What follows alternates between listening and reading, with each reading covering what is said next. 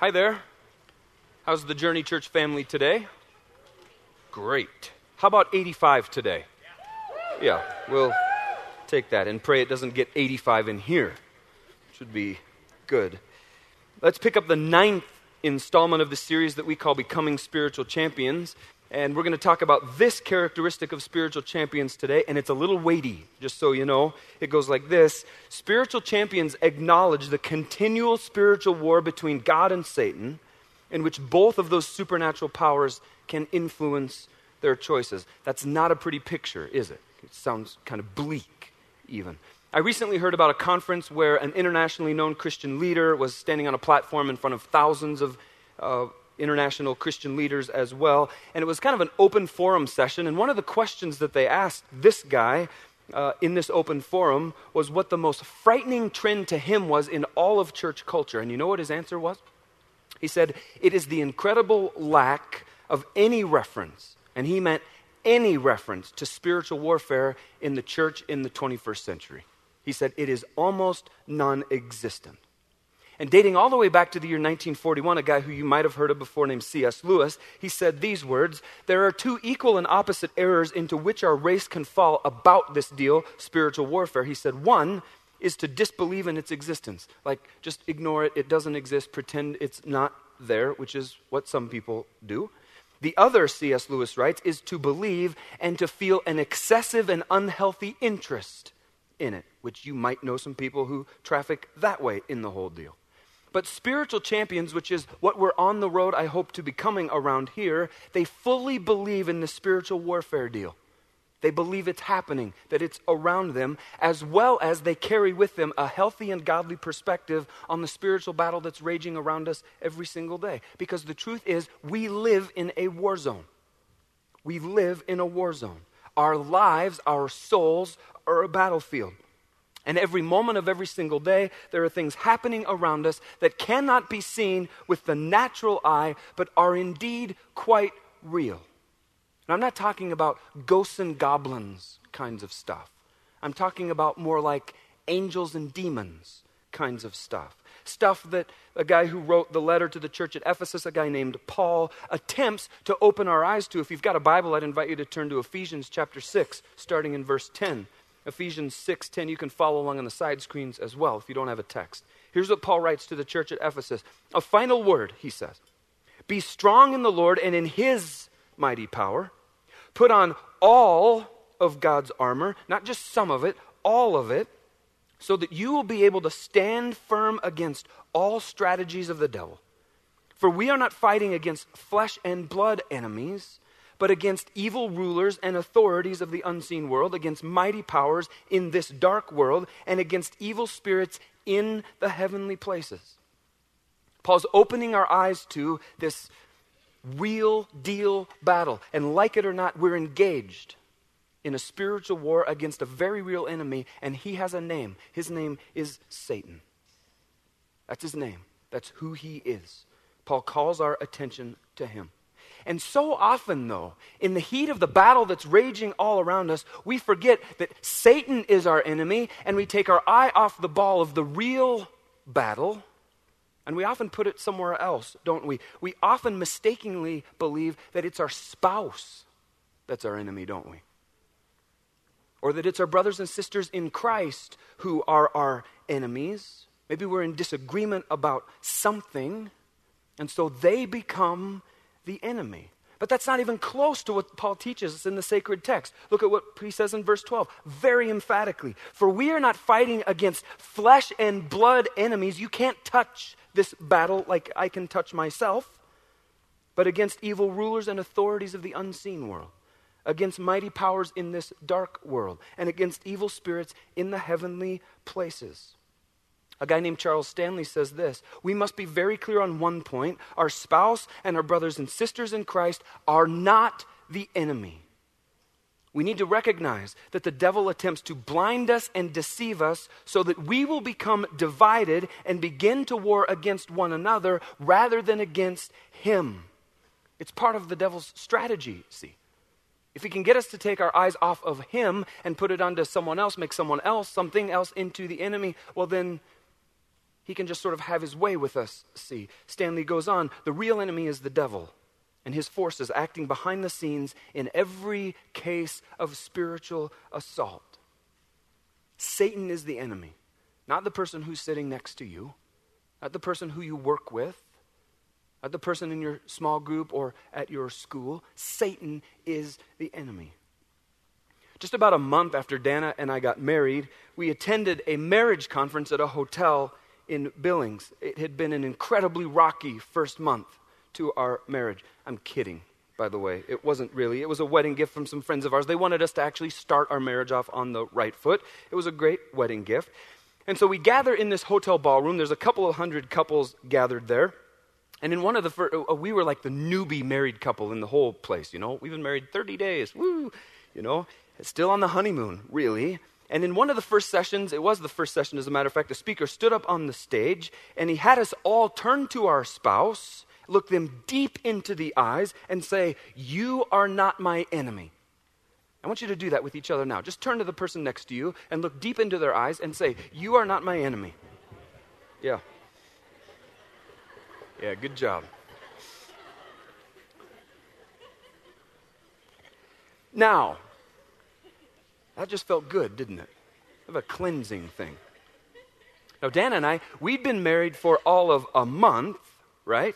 So this speaker tells us to do this thing, and so we look deep into each other's eyes, and all we can do is laugh. What do you mean? You are not my enemy. Of course, that's the most rudimentary thing I've ever heard.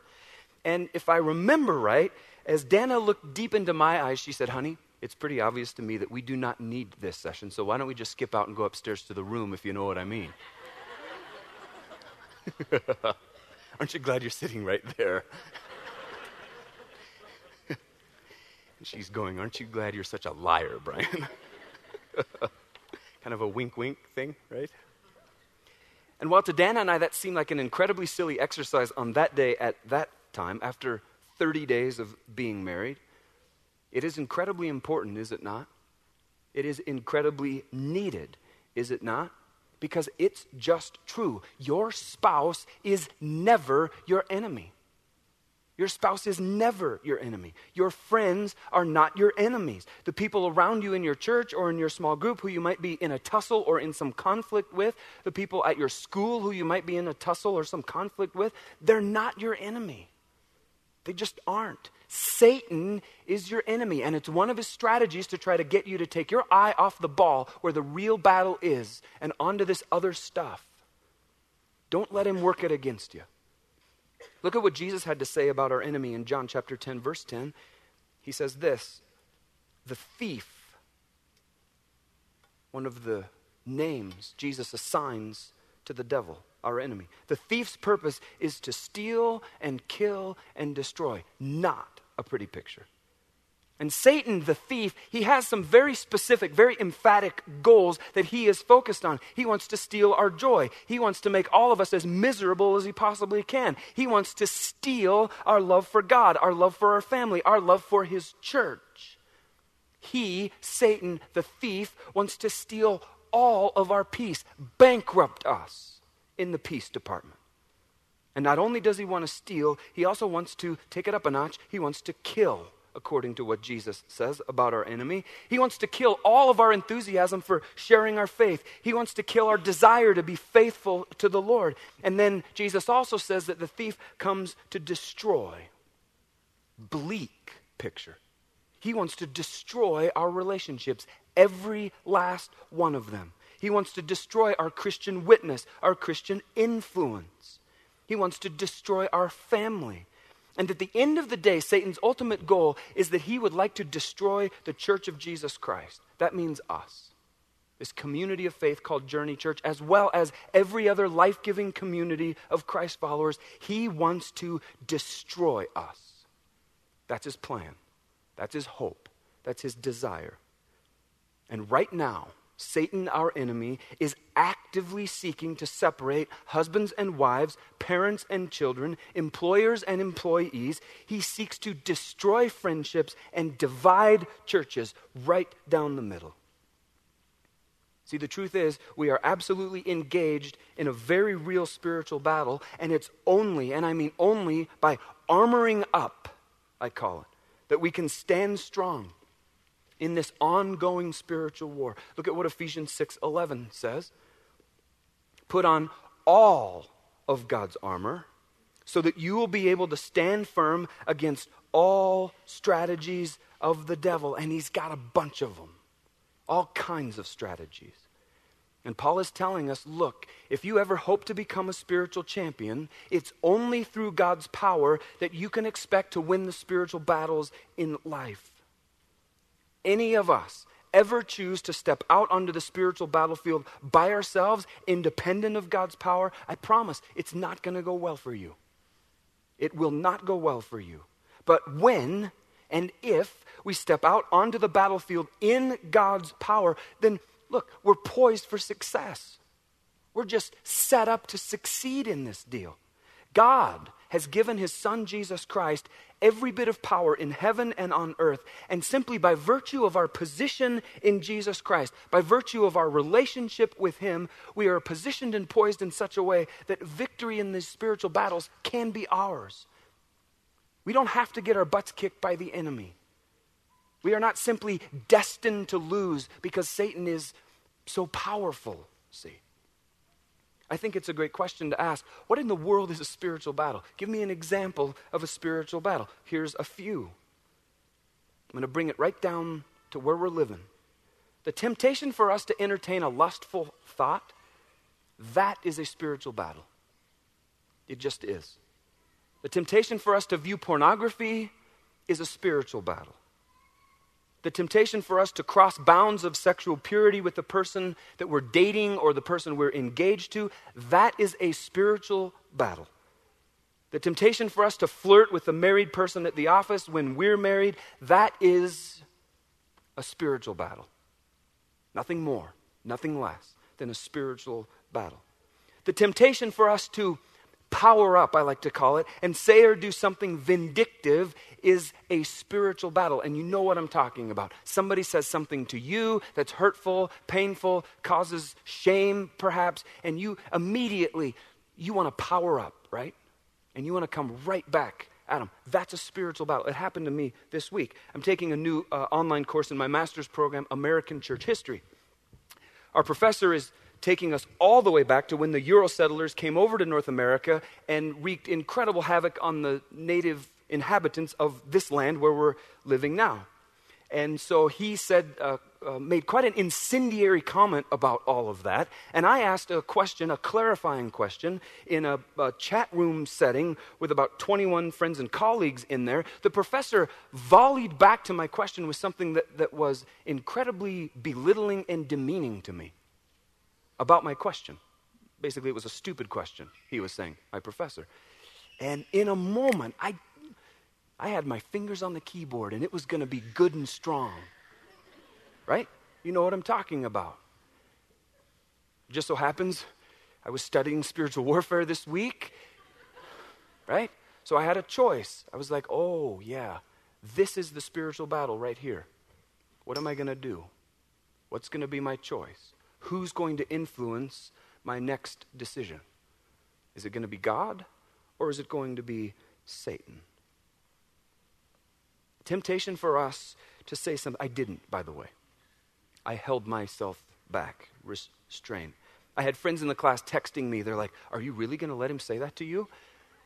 It's like, yeah, let it go. The temptation for us to say something harsh and hurtful to our spouse, our children, our friends, our coworkers, to anyone, that's a spiritual battle. That's a spiritual battle. The temptation to think that we're somehow better, smarter, faster, prettier, more handsome, cooler than people around us, that is a spiritual battle. Watch this one. The temptation for us to spend beyond our means is a spiritual battle because like we're trying to keep up with the Joneses or whoever we're trying to keep up. That's a spiritual battle. It's a spiritual deal.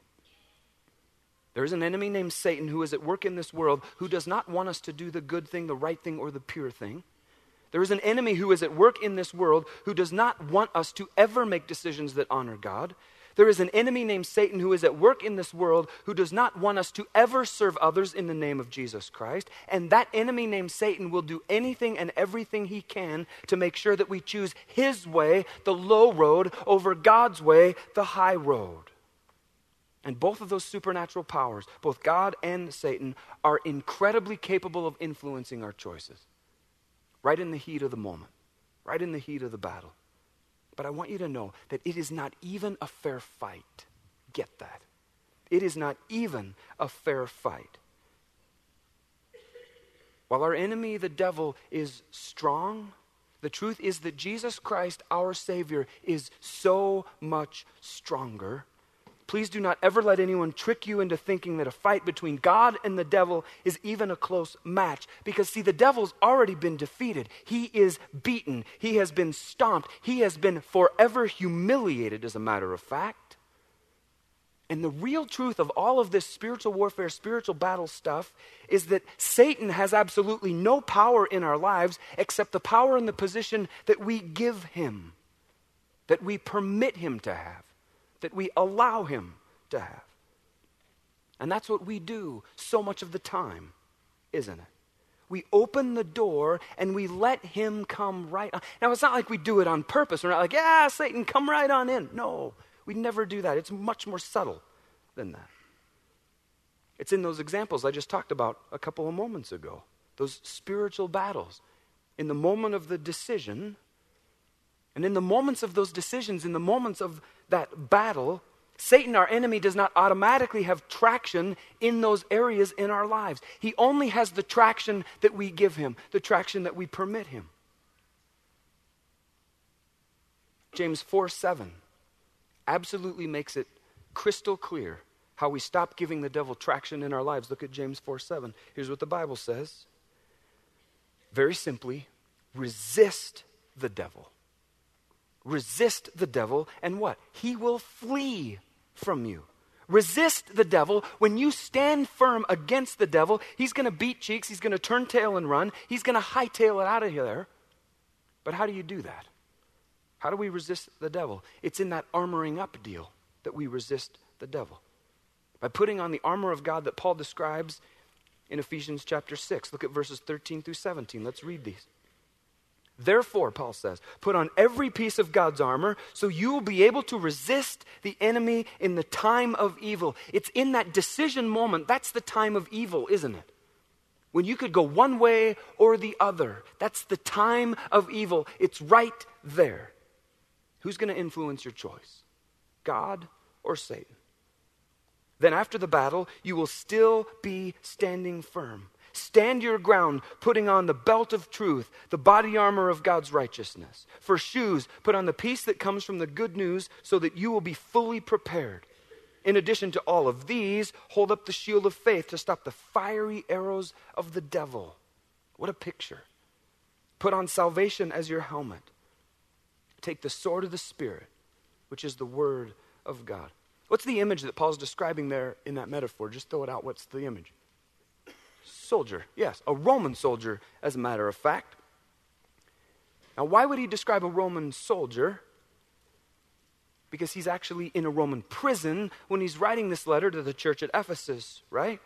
So it's real likely that he's chained up to a Roman guard a couple of feet away.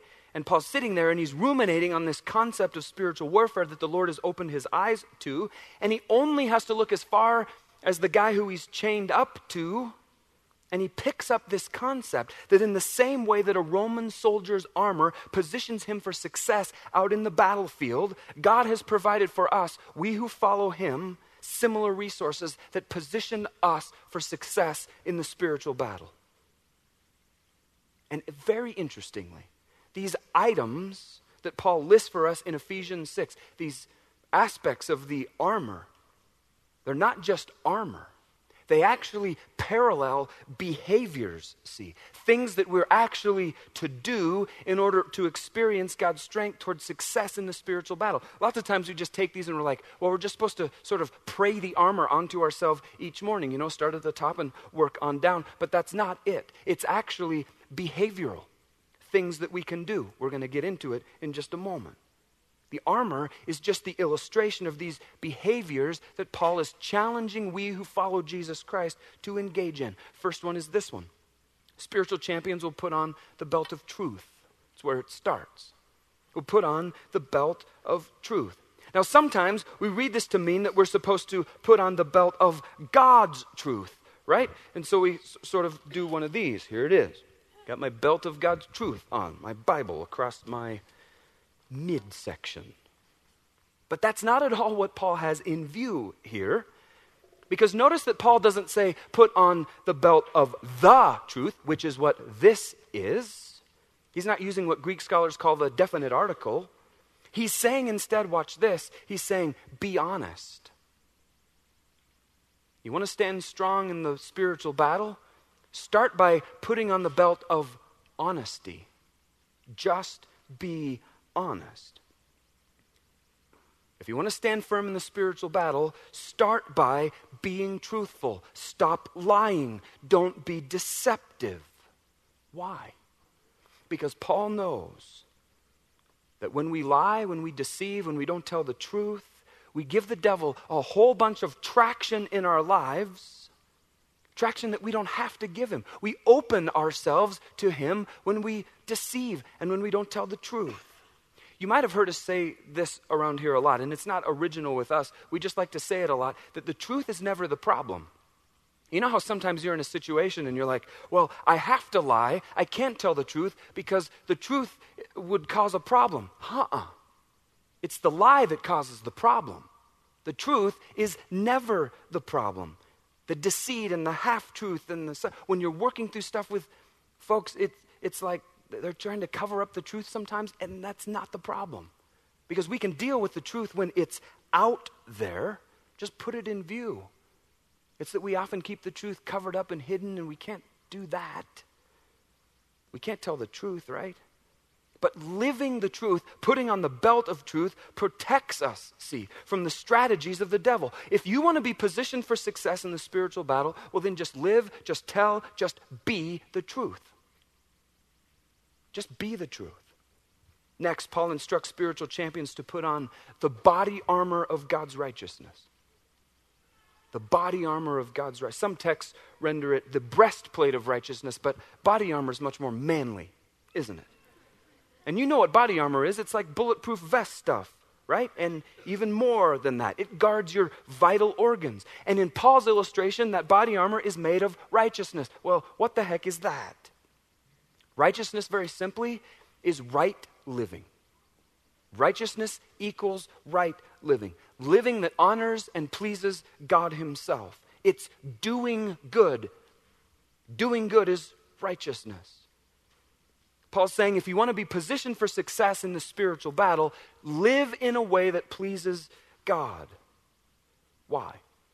Because again, when we live our lives in ways that dishonor and displease God, what do? We swing the door wide for the enemy, Satan, to get what the Bible calls a foothold in our lives. And if you give him an inch, he's going to take a mile. The body armor of righteousness. And here's where this goes.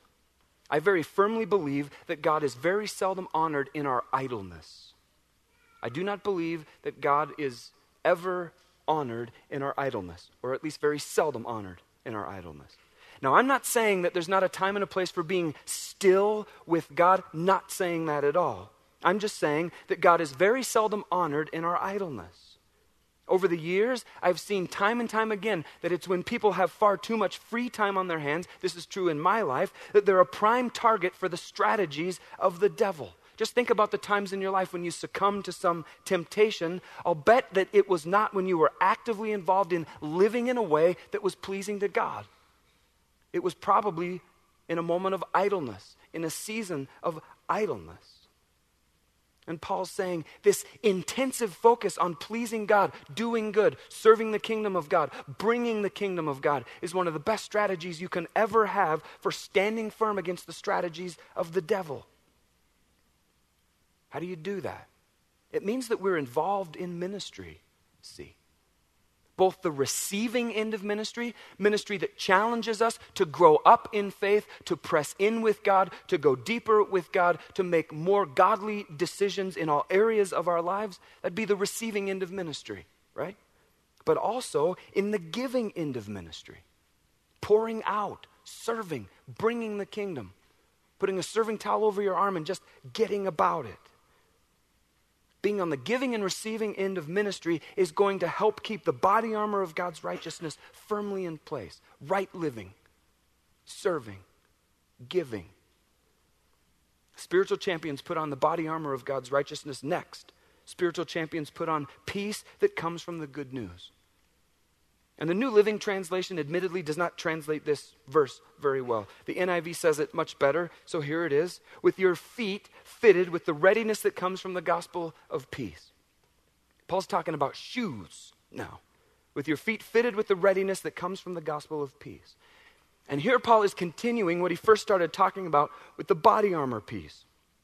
He's saying, look, when your feet are fitted with readiness, then you're available for God's uses the moment he has an assignment for you, the moment an opportunity arises. In other words, keep your shoes on because God's got assignments for you. And when you're paying that close of attention to God, the strategies of the devil are going to have an awfully hard time getting through to you. Keep your shoes on. Keep right on doing good. Keep right on pleasing God. That very seldom happens when we're sitting around with our shoes off, right?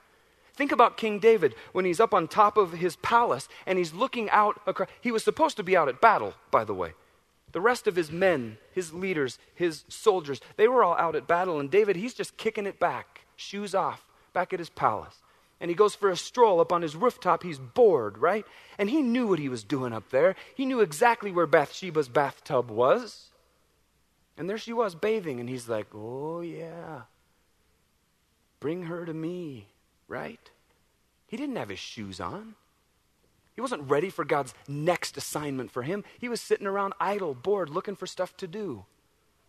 Keep your shoes on. Because Satan, very often, he waits for the strategic opportunity of when our shoes are off to move in on us. Keep your shoes on and it gets a lot harder for the devil. Spiritual champions next, they hold up the shield of faith, Paul says. They hold up the shield of faith. And when we do that, we're insulated and we're protected from the stuff that the enemy lobs at us. The fiery arrows, as Paul says. Now, Roman soldiers, they would have had these little sort of trash can lid-sized shields that they would have used for sort of close-in combat. But then they had the mega shield, these like 5 foot tall by a couple of feet wide shields for use when the army was advancing. And they would line them up side by side, row after row after row of those, so that the enemy was faced with this shield wall of this advancing army. Impenetrable to whatever the enemy threw in their direction. And our faith in Jesus Christ helps us stand firm against the strategies of the enemy. Paul's not just talking about intellectual assent here. He's not just saying, yeah, your little casual nod to God to sort of acknowledge that God's there and that there is a God and so on, that we practice real privately. The shield of faith that Paul is challenging us to take cover behind is a living, practical, active, growing faith that is fleshed out not in a corner, not in a closet by yourself, but in the context of a community of active, like-minded, like-hearted people.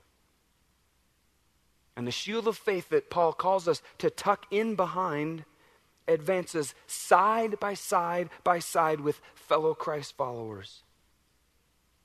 Because see, when you get one of us out by ourselves, no matter how big we think our shield of faith is, we're vulnerable. That's not going to go well for the Lone Ranger Christian out there just trying to go it alone. Satan's got us where he wants us in that moment. We're equipped to stand firm. We're poised for success in the spiritual battle when we flesh out and when we grow in our faith in the context of a community, much like this. That's how we're going to win the day. Spiritual champions next, they put on salvation as your helmet. Put on salvation as your helmet. And this just so happens to be my favorite one. I'll reveal my bias to you. Because if we want to stand firm against the strategies of the devil, we'll dwell regularly on everything that God's salvation means to us. And we don't do that very often, very well, do we? Once we get saved, we're like, yeah, I'm saved. That's good, cool. Kind of move on, right? But Paul is calling us back to everything that salvation means to us.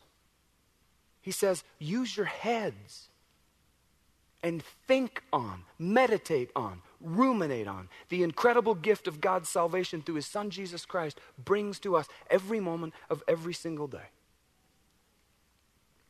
Sort of behind the scenes across the Journey Church family in the last couple of weeks, there have been some people who have borne the brunt of news and challenge and pain that is almost unimaginable. Some families across our community have heard stuff in the last couple of weeks that I heard it and it was like, I just go, you've got to be kidding me. Like that kind of stuff. You've got to be kidding me. And see, it would be in the strategies and it would be in the wiles of the devil, our enemy, the thief, to get front and center in the lives of those Journey Church families who have been turned upside down by recent turns of events, as he seeks to get about stealing and killing and destroying any thread of hope that they've been clinging to in these incredibly dark, despairing moments. But Paul says when we put on the helmet of salvation, we get to say, devil. Because we wear the helmet of salvation. We've got this truth, see, as God's children, as his people, that no matter how bad things get, Satan does not get to win the day. Why? Because of everything God's done for us and because of everything God's promised to us. No matter how dark the days get, despair will not beat us down. Why? Because God is in control. God is in charge. Because God's salvation protects our head, this thing called gloom, other deal called doom, they've already been made irrelevant, actually, by Jesus' death on the cross, his resurrection from the grave. Things for a whole bunch of us, as a matter of fact, might seem incredibly bad today. But this is not the end. It's not even close to the end. No matter how bleak things seem. Because of God's salvation, this stuff that lots of us are enduring in this moment is only temporary. And at the end of the day, no matter the difficulty and no matter the pain and no matter the challenge, God assures, God promises a bright, hopeful, and beautiful future for those who know him, for those who are called his sons and his daughters. And when we don the helmet of salvation, when we think on everything that God's salvation brings to us, means to us, provides for us, the enemy does not stand a chance of dissuading us from that truth. Not a chance. Last, Paul invites spiritual champions to take up the sword of the Spirit, and we love swords, don't we? Take up the sword of the Spirit. And there's several things going on here, but at the bottom of it all, Paul's getting at very simply the fact that God has very specific words from his word that he wants to impart to us in the heat of the spiritual battle, but that means something. That can't happen in a vacuum. It means we've got to give ourselves to knowing God's word, inside out and upside down, because God has his truth that he wants to run across our radar screen and bring to mind and bring to heart in the heat of the battle, in that moment of evil, in the moment of decision, but he can't do that unless we've been in God's word, unless we've set it into our hearts, unless we're ruminating and pondering and reflecting and memorizing God's word. And he wants to bring those words from his word to mind because he wants us to stand firm, stand strong against the enemy's strategies. We've got to stop and spend time in God's word for the purpose of him speaking his specific words into our life when the battle calls for them. We must be people of the text. We must. The truth is that we live in a war zone, every one of us. And every single day we step out onto the battlefield, and spiritual champions have been equipped and set up, positioned to win this battle, but we'll not win it by ourselves. We'll only win it by God's strength. But God's strength can only be ours when we wear the belt of truth by living and by telling and by being the truth. When we put on the body armor of God's righteousness by involving ourselves in ministry, both the receiving end of ministry and the giving end of ministry. His strength will only be ours when we keep our shoes on so that we can be ready to be about pleasing God at a moment's notice. God's strength will only be ours when we hold up the shield of faith by fleshing out and growing our faith in the context of a community, not just off in a corner or in a closet all by ourselves. God's strength in the spiritual battle will be ours when we put on salvation as our helmet, by thinking on and reflecting on and pondering on the incredible gift that God's salvation through his Son Jesus Christ brings to us every moment of every day. And then his strength will be ours when we take up the sword of the Spirit, when we're in the text, when we know the text, so that he can bring those specific words to heart and mind in the heat of the battle. We can win this deal. We absolutely can. But we've got to extend some effort to bring it about. Why don't you take your stuff and set it aside if you would? Just go to prayer, and I invite you just to speak to the Lord about what you're thinking about. Just tell him what's on your heart.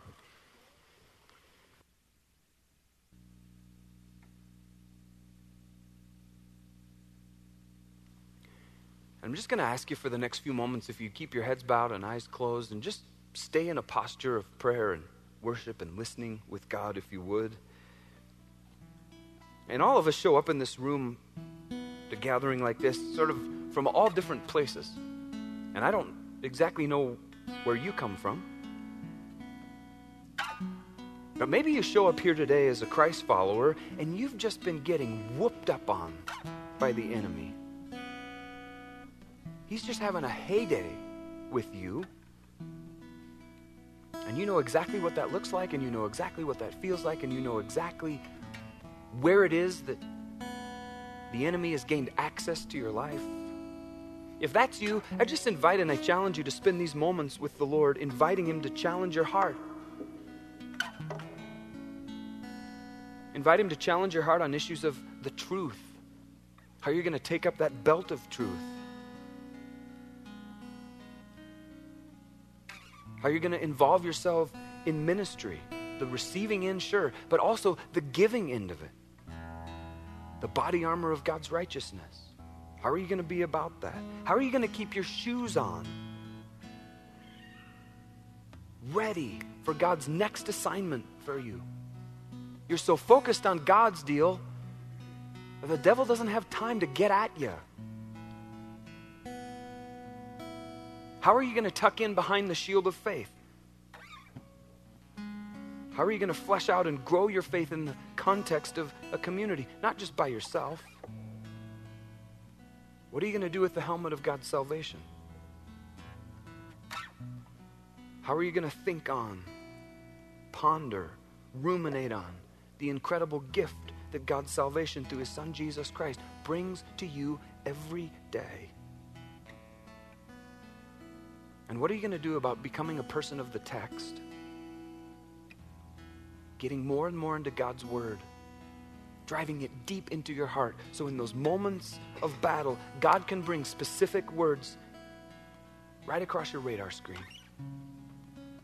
See, God equips you, every single one of you, to win the battle. He actually wants you to win. He sets you up to win. But it takes a strategy. It takes intentionality. It doesn't just happen by accident. Whatever you do in this time, drive some stakes in the ground with the Lord around those very issues. Lay a strategy out with the Lord so that when you go out those doors, things are actually different than when you came in. It wasn't just a church service. Sang some nice songs and heard a little sermon. But so that things are actually different for you. And then maybe there's some of you who are here today and you've never actually put on the helmet of salvation.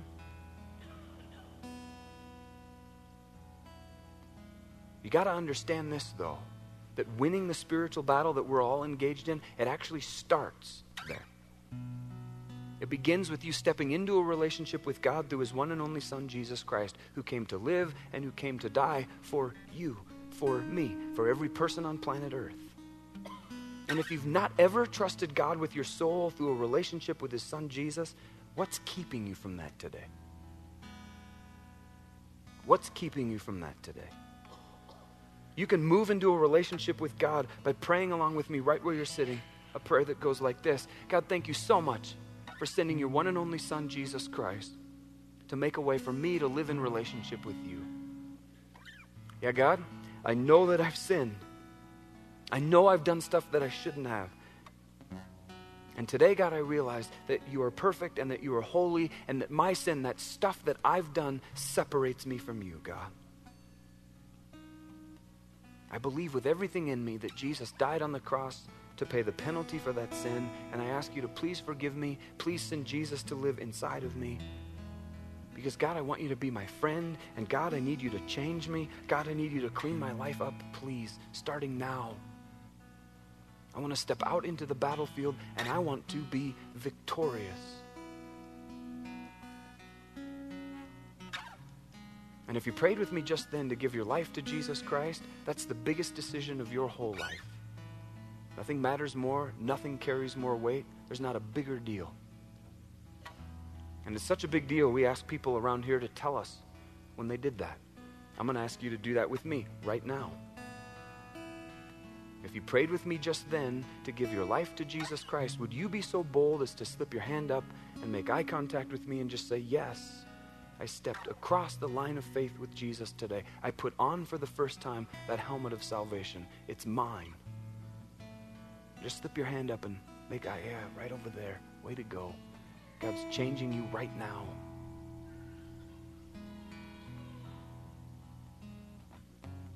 Are there any others? Don't let me miss you.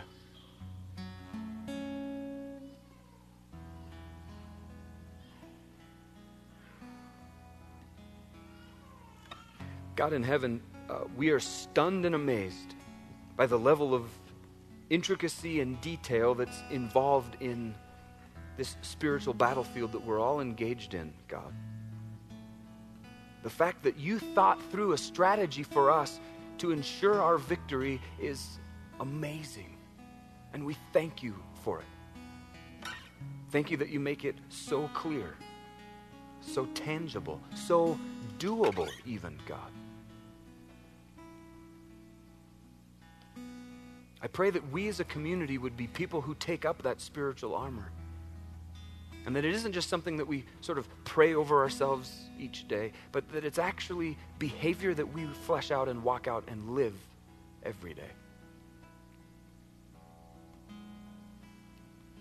And God, I pray that the victory, it's not about us. It's about your glory and your fame and your renown, because you are the victor. You are the conqueror. You are the ruler. And you're the one who wins the day. You're the one who wins the battle. No matter how dark things seem, no matter how hard life gets, no matter how wrecking the battle feels to us, you win the day, and we're in you. And so we hold to that, we cling to that truth. Thanks for loving us that way. We're all yours, God. We pray this in Jesus' name. And the church said, amen.